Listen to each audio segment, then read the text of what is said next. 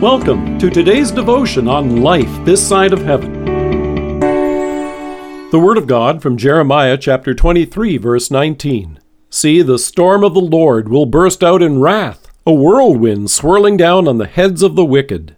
A little over a week ago, an evening thunderstorm made its way across the Beltway in Washington, D.C. It was a hot and humid day with temperatures up in the 90s. The National Weather Service issued a severe thunderstorm warning for the area around the supper hour on August the 5th. Unfortunately, as the rain swept through Lafayette Square, just north of the White House, a number of people took shelter under a grove of trees. When lightning struck one of the nearby trees, 3 of those lost their lives. It was a terrible tragedy. Oddly enough, when something like this happens, it's often referred to as an act of God. Insurance companies use the phrase to describe not only lightning strikes, but also such things as hailstorms, catastrophic flooding, mudslides, and wildfires. As one law article from Cornell University defines it, an act of God refers to a severe, unanticipated natural event for which no human is responsible. However, here in Jeremiah, the prophet issued a severe storm warning for the people of Judah, and he describes the conditions which were setting up this squall. He notes, "This is what the Lord Almighty says. Do not listen to what the prophets are prophesying to you. They will fill you with false hopes.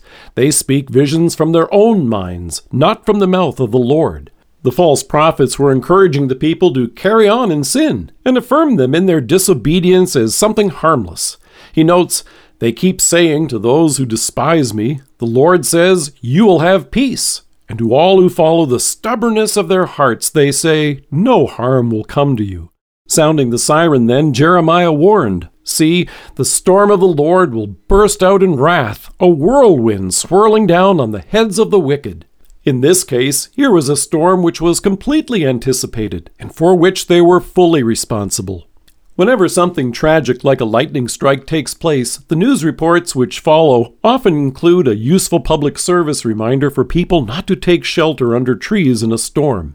At the conclusion of its coverage of last week's event, the Washington Post, for example, noted, "Because lightning tends to strike tall objects, experts warn that taking shelter under a tree during a thunderstorm is highly dangerous."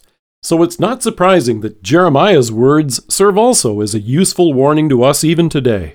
It's tempting to listen to those voices in our culture which downplay the dangers of sin, or ignore them, or simply deny them outright. It's easier to carry on than it is to take seriously God's call to repentance. But it's never a good idea to take shelter under advice that contradicts God's word. It's God Himself who calls us to recognize and repent of our sins, and then directs our focus to the cross. Here we see Jesus, who stepped in to be the lightning rod for God's wrath. Instead of raining down on us the punishment which by our sins we deserved, God sent His Son to bear the white-hot anger that we had coming. Here is where you and I find safety. As Peter reminds us in his first letter, He Himself bore our sins in His body on the tree, so that we might die to sins and live for righteousness. By His wounds you have been healed. With the rising of the sun on Easter morning, you and I have been greeted with the joyful announcement of our living Savior proclaiming peace.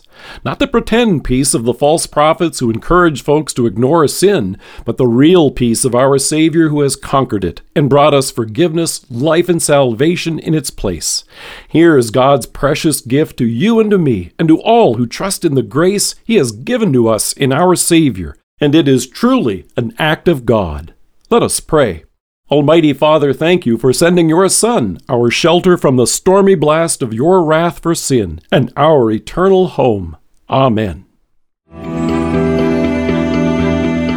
Thank you for joining us. If you are listening to us by podcast or on Alexa, we invite you to browse the resources that are available on our site at lifethissideofheaven.org. God bless you and have a great day.